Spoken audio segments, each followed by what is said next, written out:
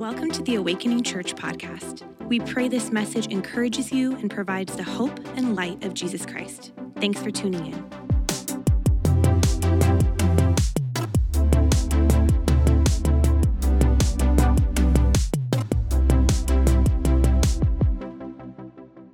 Well, good morning, Awakening Church. How are we doing today? Yeah, way to go, second service. Oh, we're starting clapping too. I love that. There we go. I love that. Hey, we're continuing our series, Controversial Jesus. We're actually walking through a significant portion of the Sermon on the Mount. It's Jesus's really manifesto or explanation of what the kingdom life is like, how to really flourish. And we began the series with Jesus and politics, no light subject there. Then Jesus and anger, Jesus and sexuality. If you missed any of those, please, wherever you digest your digital content, podcast, YouTube, or whatever, go, especially because where we're going today with Jesus and marriage builds on Jesus and sexuality. Please go back and listen to that. And while you're there, this is a commercial, please like, subscribe, share, and all those other things as well. It does really help us in extending the ministry. It's the easiest, simplest way to get what God's doing here in front of more people. Okay? You with me? Right. Woo. This is going to be fun, I can already tell. Jesus and marriage, and to set up this conversation, I just want to highlight an idea that I think we're all probably familiar with in some way, but here it is.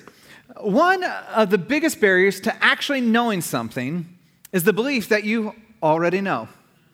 You ever been around someone like that? Ever been there? It's one of the biggest barriers for us to truly knowing is somehow thinking we already know, and so we're not open to learning. It creates such a closed-mindedness. We can have a biased confirmation. The way it's said is this is the illusion of knowledge. It's the epistemic, arrogance that somehow we've arrived and we own the corner on something. And so when we're talking about marriage, I want to ask a few questions to maybe kind of get you thinking and processing as we dive in. The first is simply this: how do you define marriage? Have you thought about this? How do you define marriage? And then where did you get that definition from? Was that maybe from your family of origin? Was it from culture or, some show you grew up on? Was it from TikTok? Where did you get that definition from? And then finally, this question: how does the Bible or Jesus inform your understanding of marriage? Or does it at all? Do you know what Jesus had to say on the topic? And that's what we're asking in this series, is not really what does Ryan say or what does the Bible say, what does the church in the West say, but what does Jesus say on this topic? And I want to give us just a few questions to guide our conversation as we dive into this together that Jesus answers incredibly clearly and well. And he says this is actually the framing for flourishing relationships. First, we're going to ask and answer the question, what is marriage? We're going to define it together. Then, what is marriage for? What's the purpose of all this? Is there a point? Because I know a lot of people opting out of marriage because you look around and go, what in the world is going on? Which we're going to deal with that too. What is the problem with marriage? When over 50% of the marriages in the States end in divorce, both in the church, outside of the church, you're like, what's the deal, right? What is the problem with it? Now, something that's interesting to note is that the early followers of Jesus did not try to get the culture to simply embrace Jesus' vision for marriage. They weren't somehow trying to go to the culture around them, the Greco-Roman world, and say, embrace Jesus' vision for marriage. Now, the early followers of Jesus did. They did bring their lives into conformity to Jesus' vision of marriage, regardless of their cultural background. Whether they were of Jewish origin or Greco-Roman or wherever they said, in light of following Jesus, he is now my Lord and Savior, and I'm going to bring my life under and into conformity with his vision for marriage. Okay, so that's where we're going today. And to, before we dive into exactly what Jesus said, and by the way, we're going to start in the Sermon on the Mount, and he gives us kind of like a Cliff Note version, but we're going to land in Matthew chapter 19, where he gives us an incredible, breathtaking description and view of marriage. But to start, I want to make this observation about Jesus, Christianity, marriage, and sexuality that actually is probably a little controversial, and this is the series we're in, right? Marriage and sex is not essential to human flourishing. What? Are you kidding me? Single Ryan would have said, No. Marriage and sex are not essential to human flourishing. And this confronts two great idolatries of our day, one in culture and one in the church. The culture says this: to be sexually inactive is to be a less than whole person. It's the idolatry of sexuality and your gender identity, that you are that your sexuality, and to repress it is to be less than a whole person. And then the church in the West, in America, has begun to make marriage idolatrous. To be single or unmarried is to be less than a whole person. No, we wouldn't say it that way, but we practice it. And somehow, like the biggest and greatest thing ever to do is that you are married. And it's like this, it's become an idol in the church. I mean, did you know that we follow a single, celibate, Middle Eastern rabbi? He never married. He never had sex. And he was the full vision of human flourishing, complete in every way. I like how Deborah Hirsch says it in her book, Redeeming Sexuality. She notes it this way: one particularly beautiful thing about Jesus is that his life is a testament to the fact that being single doesn't have to equate to being lonely, nor does it exclude enjoying deep levels of intimacy. Jesus, just like us, lived within the relational fabric of community in order to sustain his full humanity. Jesus perfectly embodies God's vision for humanity, perfectly complete human as a single person. Scripture elsewhere elevates singleness and puts it on par with marriage. In fact, Christianity, Jesus in particular, is the first religion in human history to elevate singleness as a way of life that is without this single rabbi. Interesting, isn't it? Why? Because marriage and sex is not essential to human flourishing. We have to have them in their proper place. The Apostle Paul would say, actually, your singleness is a gift to be steward, and if you can be single, do it, because you can leverage it for the kingdom in ways that married people cannot. Now, what is marriage? What is marriage for? And what is the problem with marriage according to Jesus? What does he have to say? We'll begin with the Sermon on the Mount, but like I said, we're going to jump over to Matthew 19, where he unpacks and expounds on this. In the Sermon on the Mount, he says this, chapter 5, verse 31 of Matthew: "It has been said, anyone who divorces his wife must give her a certificate of divorce." In the ancient day, divorce was pretty easy. It wasn't in the legal terms. You literally just wrote a one-sentence line: "We're good." I mean, it really was. It was, and you handed it, and you gave your wife back her dowry, and you're done.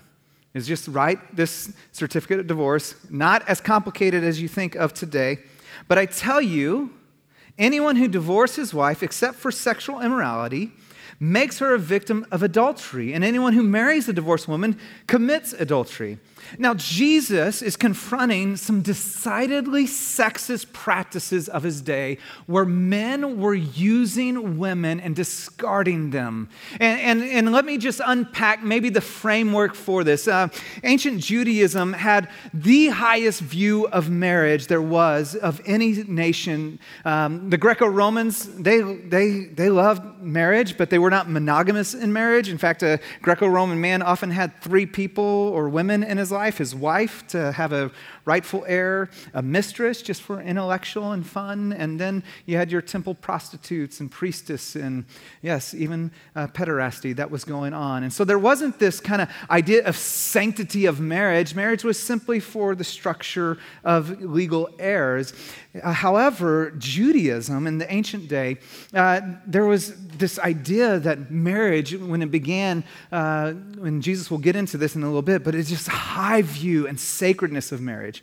And so then there was this great discussion going on about what Jesus is talking about. It's actually Deuteronomy 24:1, if you want to look it up. It's Moses' concession for why one could get divorced.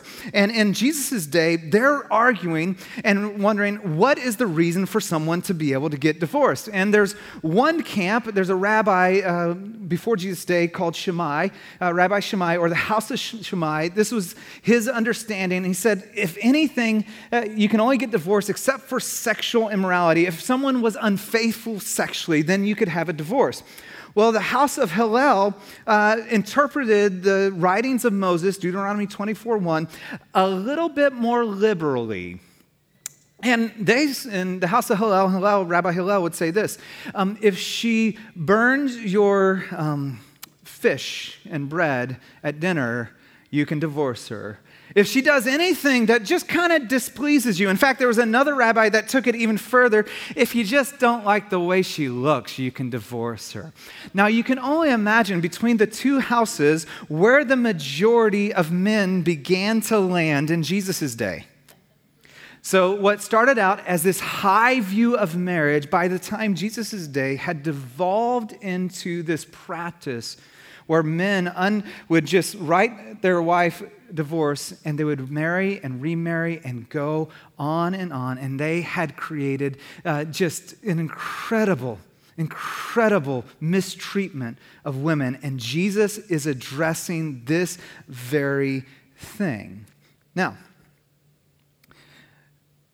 when Jesus begins to talk about this and address this, he unpacks his theology of marriage and sexuality more fully later on, where the Pharisees come and actually ask him more specifically, because again, this is a debate in their day.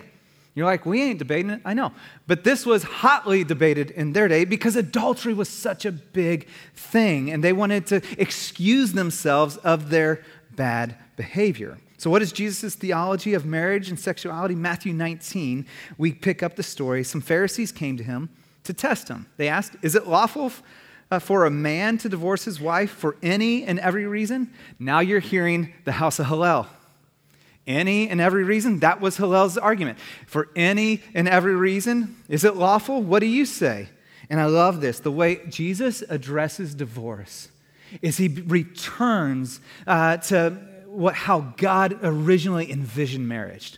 He's not going to delve in. Let's talk about that argument and let's parse this word and what exactly did Moses mean? He's going to go all the way back to the very beginning of Jesus' vision or God's vision for marriage. Verse 4, it says, haven't you read, he replied, that at the beginning the Creator made them male and female. This is Genesis 1:27, and said, and then he skips to Genesis 2. They didn't have chapters back in the day. For this reason, a man will leave his father and mother and be united to his wife. The two will become one flesh. So they're no longer two, but one flesh. Therefore, what God has joined together, let no one separate. Now, Pharisees did not like this answer. So they said, why then? They asked, did Moses command that a man give his wife a certificate of divorce and send her away? Did Moses command someone to get divorced? Okay, you guys are kind of looking at me. I'm not really sure. No. I command you to get divorced? No. Like, isn't it funny how we twist things to fit what we really want? And we shift it like, well, why did Moses command that? Notice what Jesus says. Jesus replied, Moses permitted, not commanded, you divorce your wives because your hearts were hard. But is not this way from the beginning. I tell you that anyone who divorces his wife except for sexual immorality, there we see it again, and marries another woman commits adultery. This big, sweeping, grand, beautiful, and challenging view of marriage. What is marriage? What is it for? And then what's the problem of marriage? Let's begin with what is marriage according to Jesus. First, the first thing I want you to notice is, according to Jesus, God created marriage. You notice that? Haven't you read that in the beginning, Creator, He made them male and female, that marriage was actually God's original design. It's not just a social construct, but God had a plan in mind from the very beginning of time. In fact, the Bible begins with a wedding, Adam and Eve, and it actually ends with a wedding between Christ and the church. This is His plan. He invented it, He designed it, and as such, then He is the one to tell us, according to Jesus, how we are to go about this marriage relationship. So God created it. So what is it? Marriage is a holy covenant, not a contract. A covenant is a promise or a pledge to another person that is irrevocable. It's a beautiful thing. You see these, I love like bride and grooms on the front. It's like they look so beautiful and so good, right? They're amazing. You're like, oh, this is wonderful. And I often tell them, this is the best you'll ever look. It's true. But in that moment, we often confuse this. They are not just proclaiming their love to one another. They are professing and promising future love. Till death do us part, in sickness and in health.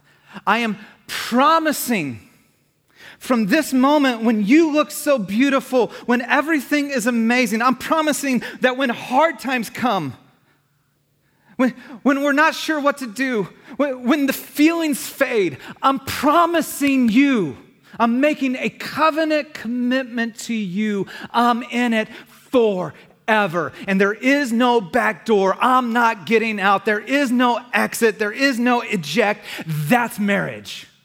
That's a covenant that brings safety and security. We treat it much like a contract. I think of it like a phone contract where they tell you a really good deal and then they change the terms on you and then they add the secret fees and then you show up and you're like, wait, this isn't what I signed up for. And then you feel stuck.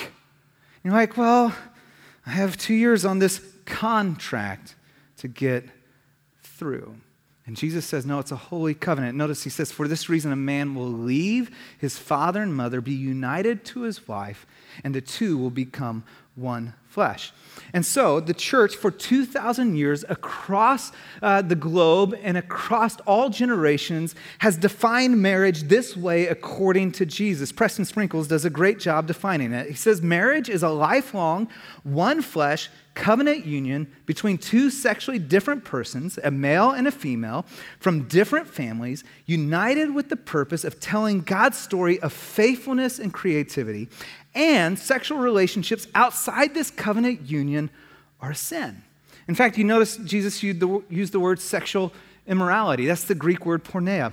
It is the word that the gospel writers, the Apostle Paul will use.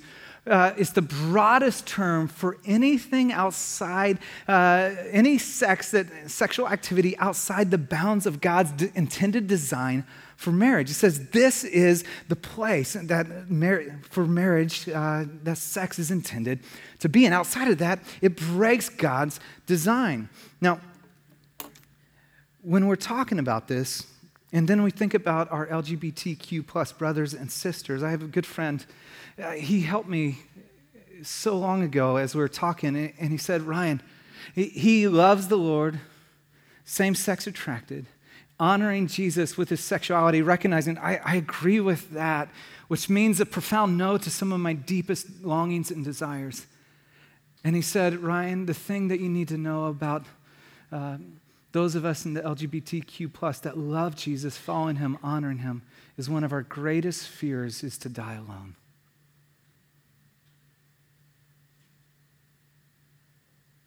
And the church is intended to be the family of God, where all of us struggling and wrestling experience the deep love and where we walk alongside, that would never, ever be a concern of a follower of Jesus. Marriage is to be this holy covenant, not a contract. Jesus actually helps us see it 3 words: leave, united, and then one flesh. Will you say that with me? Leave, united, one flesh. One more time. Leave, united, one flesh. This is the process upon which our covenant relationship in marriage is to be. First, leave. Did you notice this idea of maturity? Jesus says this for this reason. Well, God said it in Genesis 1. For this reason, a man will leave his mother and father. Meaning that this new marriage relationship supersedes your biological family relationship. This is important for some of you because you're still clinging on to mom, you're still clinging on to dad, you're still bringing them into your marriage. They're the source of your strength, they're the source of your comfort, and then you're kind of over here. It says, no, you're leaving and you're stepping into a new unit altogether. Something new has happened. And then this idea of being united, it comes with this deep commitment that something happens. In fact, the Apostle Paul would say something happens so deeply spiritually and emotionally that when we unite sexually, it can only be described as a deep unity. In fact, the Old English word for united in the King James is the word cleave. In Greek, this word literally means to be glued together. That when we engage in a sexual intimacy with another person, it's a gluing. There is nothing casual about it. It's deeply emotional. It's deeply spiritual. And there's this gluing, and then as you do that, and there's this breaking, it's literally the picture of different parts of you are left with them, and they with you. That there's this united, and that united happens in the context of where we're in it forever and become one flesh. This idea of intimacy, spiritually, emotionally, relationally. That something amazing happens that when one man and one woman unite under God in marriage, that he says the two don't become, or they two become one. There's a third new reality of oneness. And so what is marriage? It's a God-invented covenant between man and woman. Is to be permanent and pure. Now, here's what happens though. Our culture flips this paradigm, doesn't it? Our culture starts with intimacy, then moves to commitment, and then eventually you just leave. Right? Yeah, right. Come on. Intimacy, hook up. We just hook up with whoever. Sex on the first, date? Maybe. Third, fourth date? Well, expected. Who paid? I don't know. Right? We hook up, and then we shack up. Don't we know, and we can read the studies, that when you cohabitate together, it increases your likelihood of divorce like twofold. It's crazy. So we hook up, we shack up, and then we break up. And we are in this cycle as a society, and it's devastating to our relationships. What is marriage? It is God created. It is a holy covenant, permanent and pure. What is marriage for? Well, Jesus says, therefore, what God has joined together, let no one separate. In fact, if you have your Bibles above join, write the word yoked. That's this word. It's what God has yoked together. Now, today, we want a marriage in which we can receive emotional, sexual satisfaction from someone who simply let us be ourselves. Don't change me, just love me. Looking for personal fulfillment and self-actualization. Stanley Hauerwas, an ethics professor at Duke University, writes this: destructive to marriage is the self-fulfillment ethic that assumes marriage and the family are primarily institutions of personal fulfillment necessary for us to become whole and happy. The assumption is that there is someone just right for us to marry, and that if we look close enough, we'll find the right person. This moral assumption overlooks a crucial aspect of marriage. It fails to appreciate the fact that we always marry the wrong person. You're like, nuh-uh. Listen, he goes on, he explains. We never know whom we marry. We just think we do. Or even if we first marry the right person, just give it a while, and he or she will change. For marriage, being the enormous thing that it is, means we are not the same person after we have entered it. The primary problem is learning how to love and care for the stranger to whom you find yourself married. But we buy into this all the time. It's the perfect person myth. When I find the right person, then everything will work out right. And we're constantly looking for the right person, and we get in a relationship, and when things aren't working out right, they must have been wrong. And we get caught in this cycle. And marriage is far less about falling in love and more about growing in love. So what is marriage for? Let me just give you 3 words. These are historic through the ages of the church. Symbolism, procreation, and commission. Symbolism. First, marriage is a beautiful and powerful picture intended to represent the unity and intimacy we were designed for with our Creator. All the way back into the garden. Now then, like I said, the Bible ends with the story of Christ and the church. You see the marriage illustration of God and Israel, and then Jesus and the church. And it's to be this picture of the indissoluble, permanence. He has made, think about this, He has made a covenant commitment to you shed by His own blood that He says will never be broken, and He will never go back on that commitment. That's good news. And marriage is to be part of that picture of understanding it. Secondly, for procreation, we get this and understand that the creating of life mirrors the divine Creator in whose image we bear, that marriage is the foundation upon which the family and as a result society is built. And then this idea of co-mission. Remember, Jesus said, therefore what God has joined together, yoked together. Frederick Dell Bruner, theologian, writes this: yoked together is a work picture. Jesus does not say what God has bedded together or domesticated together or even simply linked together. Husband and wife, according to Jesus' picture, are spanned together by God under a common yoke, suggesting they are united in order to work together on a common task.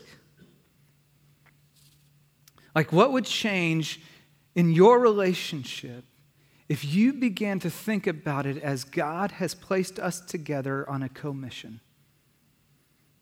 We have a purpose. In fact, back in the Genesis account, it says that we were to fill the earth, subdue it, and rule, that there's this harnessing its potential and stepping into the divine work. Like God has divine work for you to do together. When Jenny and I were dating, we would make this our prayer. God, would you make us better together than we ever could apart? Would you just help us to be better together? That was our prayer. Now, I've been married 21 years this December, which is exciting. I have a 19-year-old that's off at college and 16 and a 13-year-old. Now, here's the interesting part. We're still figuring out that prayer. Would you make us better together? And here's what's interesting is through the chaos of life, kids, that you realize you spend so much energy, and now we're at a time where we're looking at and maybe in 5 years we'll be empty nesters, or at least that's theory.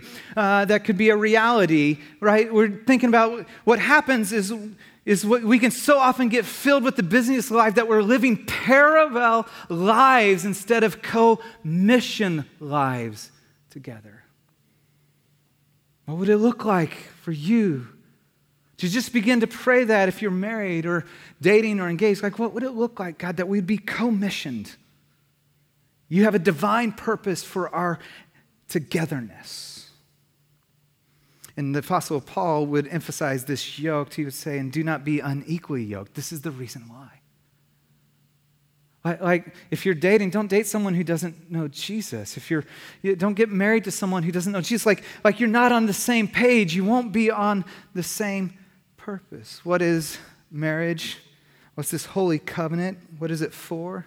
Well, there's this joining or yoking together by God Himself. What is the problem with marriage? Jesus says, the Pharisees said Moses commanded divorce, and Jesus said Moses permitted it. Moses permitted you to divorce your wives. Why? Because your hearts were hard. What's the problem with marriage? Why even divorce? At the root of the problem of every single marriage is hard-heartedness. Let me say that again. At the root of the problem of every single marriage is hard-heartedness. That's why the Proverbs would say it this way: above all else, guard your heart. Like, watch over your heart. Be attentive to your heart. Make sure that you keep a tender heart. Why? For from it flows the very things of life. Like, all of life flows out of the contents and the character of my heart. And Jesus says Moses permitted it because of hard-heartedness. Tim Keller, in his book, Meaning of Marriage, great book, by the way, says that means sometimes human hearts become so hard because of sin that it leads to a spouse into a severe violation of the covenant without prospects of repentance and healing. And in such case, divorce is permitted.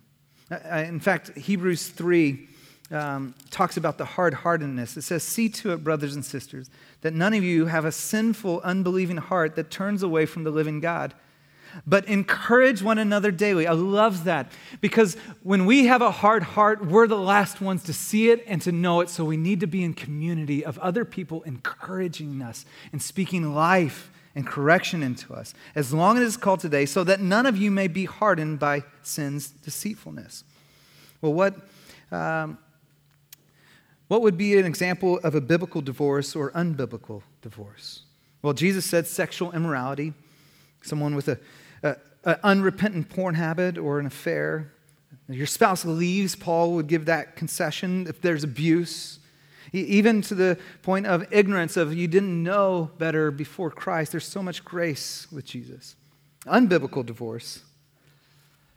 Well, I'm just not happy. He doesn't make me happy anymore. Just not in love. I don't love him. The trump card, I love someone else. I fell in love with someone else.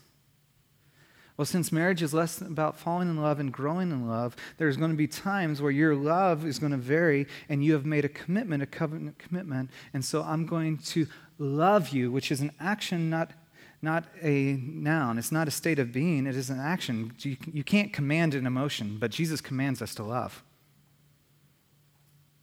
I'm going to love you the way Christ loved me. Okay? Oh, we're just not sexually compatible. I want to explore other options. The problem with marriage is a hard-heartedness. Now, years ago, Jenny and I were at a wedding, and the pastor began to unpack what he called the 5 stages of relationships. And I think sometimes it's so helpful to see kind of where you're at, to have some framing of okay, what do we do with this? And I rarely do this, but in a wedding, I got out my phone, I started just taking notes because I'm like, this is good. And what I love is a couple came up after the first service and they're like, we've been married 52 years and those stages are still true to this day. The 5 stages of relationship, the honeymoon stage, the disillusionment stage, the misery stage, the awakening stage, and then the intimacy stage. Not that you go through these and you've accomplished them, but we often can go back in and out of these. The honeymoon stage, we're all familiar with it. Maybe many of us have experienced it. They're perfect. They're amazing. Oh, they're so different, and it's delightful. That's the honeymoon stage. It grows, it wears off, it doesn't last, it moves into the disillusion. For how many years into marriage, but Jenny was like, we're just so different. And it wasn't a good thing. I'm like, you're right. We're opposites attract. And then, as my other friend says, opposites attack. I'm like, ooh, In the disillusionment stage, here's what we say: if only they would change. If only they would change X. And you think all your problems would be fixed, all your marriage problems, if only they would change. And you move from the disillusionment stage to the misery stage. And the misery stage is you realize you can't change them. You realize, if only they would change. I've tried, I've given hints, I've written notes, I've nagged, I've asked, and you feel stuck. You feel hopeless. Maybe you feel bitter and resentful. The misery stage, you may think about, maybe we just should add a kid or two to the equation because I need someone to love, and I'm not getting it here. And maybe give more time to your career. Let's change locations. Let's move because that'll fix everything. And often people do get divorced in the misery stage. A longitudinal study revealed that 2/3 of unhappy marriages will be happy in 5 years simply if they stay married and do not get divorced. The honeymoon stage, the disillusionment stage, if only they would change. The misery stage, you realize you can't change them. Then if you lean in, if you allow God to work on your heart, the awakening stage is you stop trying to change them and you ask, what can I do to change? What can I do to change? It's about 9 years ago. Our marriage was really struggling. And that's hard to say as a pastor because, if your marriage is struggling, who do you talk to? And, if your marriage doesn't work out, you don't even have, a job after that, you know? And I remember I was at this kind of all-day soul care retreat, and I just had space and time to think. And I was definitely in that misery stage, and I'm griping. I'm like, God, why don't she do this? And I've tried this, and, all these other things, and going back and forth. And then finally, after a full day, it dawned on me, Ryan, what about you? See, when your heart is hard, you actually don't want to be still or be silent. You want to stay busy because when you're still and silent, the Holy Spirit has the opportunity to break through your hardness and speak to you. We need more stillness and silence as a culture and as a church and as a people to let the Spirit of God speak and deal with us. And I began to confess my brokenness. And it was out of that time, I was finally willing, let's get counseling. And we just started. We still see Sue to this day. We talk about Sue like she's a friend. She's our therapist. Oh, Sue said this, I just was talking to friends the other day about Sue. But here's what I got to tell you. If you're in the misery stage and you finally are starting to ask the question, what can I do to change? And you realize, you know what, maybe I need some counseling. Maybe we need some counseling. Here's what we found is when you step into counseling, it doesn't immediately get better. It often gets worse. It's like cleaning the garage. You open it up and there's a reason you don't deal with it. Right? Well, I don't deal with it. You open it up, you're like, oh, let's just close that and hide that. Because to actually deal with it, you have to pull all of it out. And it looks worse than it ever did before because it's now all in the light. It's all revealed. And then you take the time to work through and put things back. That is the process many marriages in this room need. And have the courage to go, what do I need to change? What is my attitude? My thoughts? What are the things in me? And then out of that, you have the opportunity to step into the intimacy stage where you experience that teamness, that oneness, that commission. And I'd love to say that you just always stay in the intimacy stage, but I think we go through this cycle multiple times through our married life. And that couple before that confirmed the very same thing. What is marriage? It's a holy covenant. Its purpose, God has a beautiful purpose for you together to be on mission. The problem is our hearts. Our hearts. One of the biggest barriers to actually knowing something is the belief that you already know. How do you define marriage? Where'd that come from?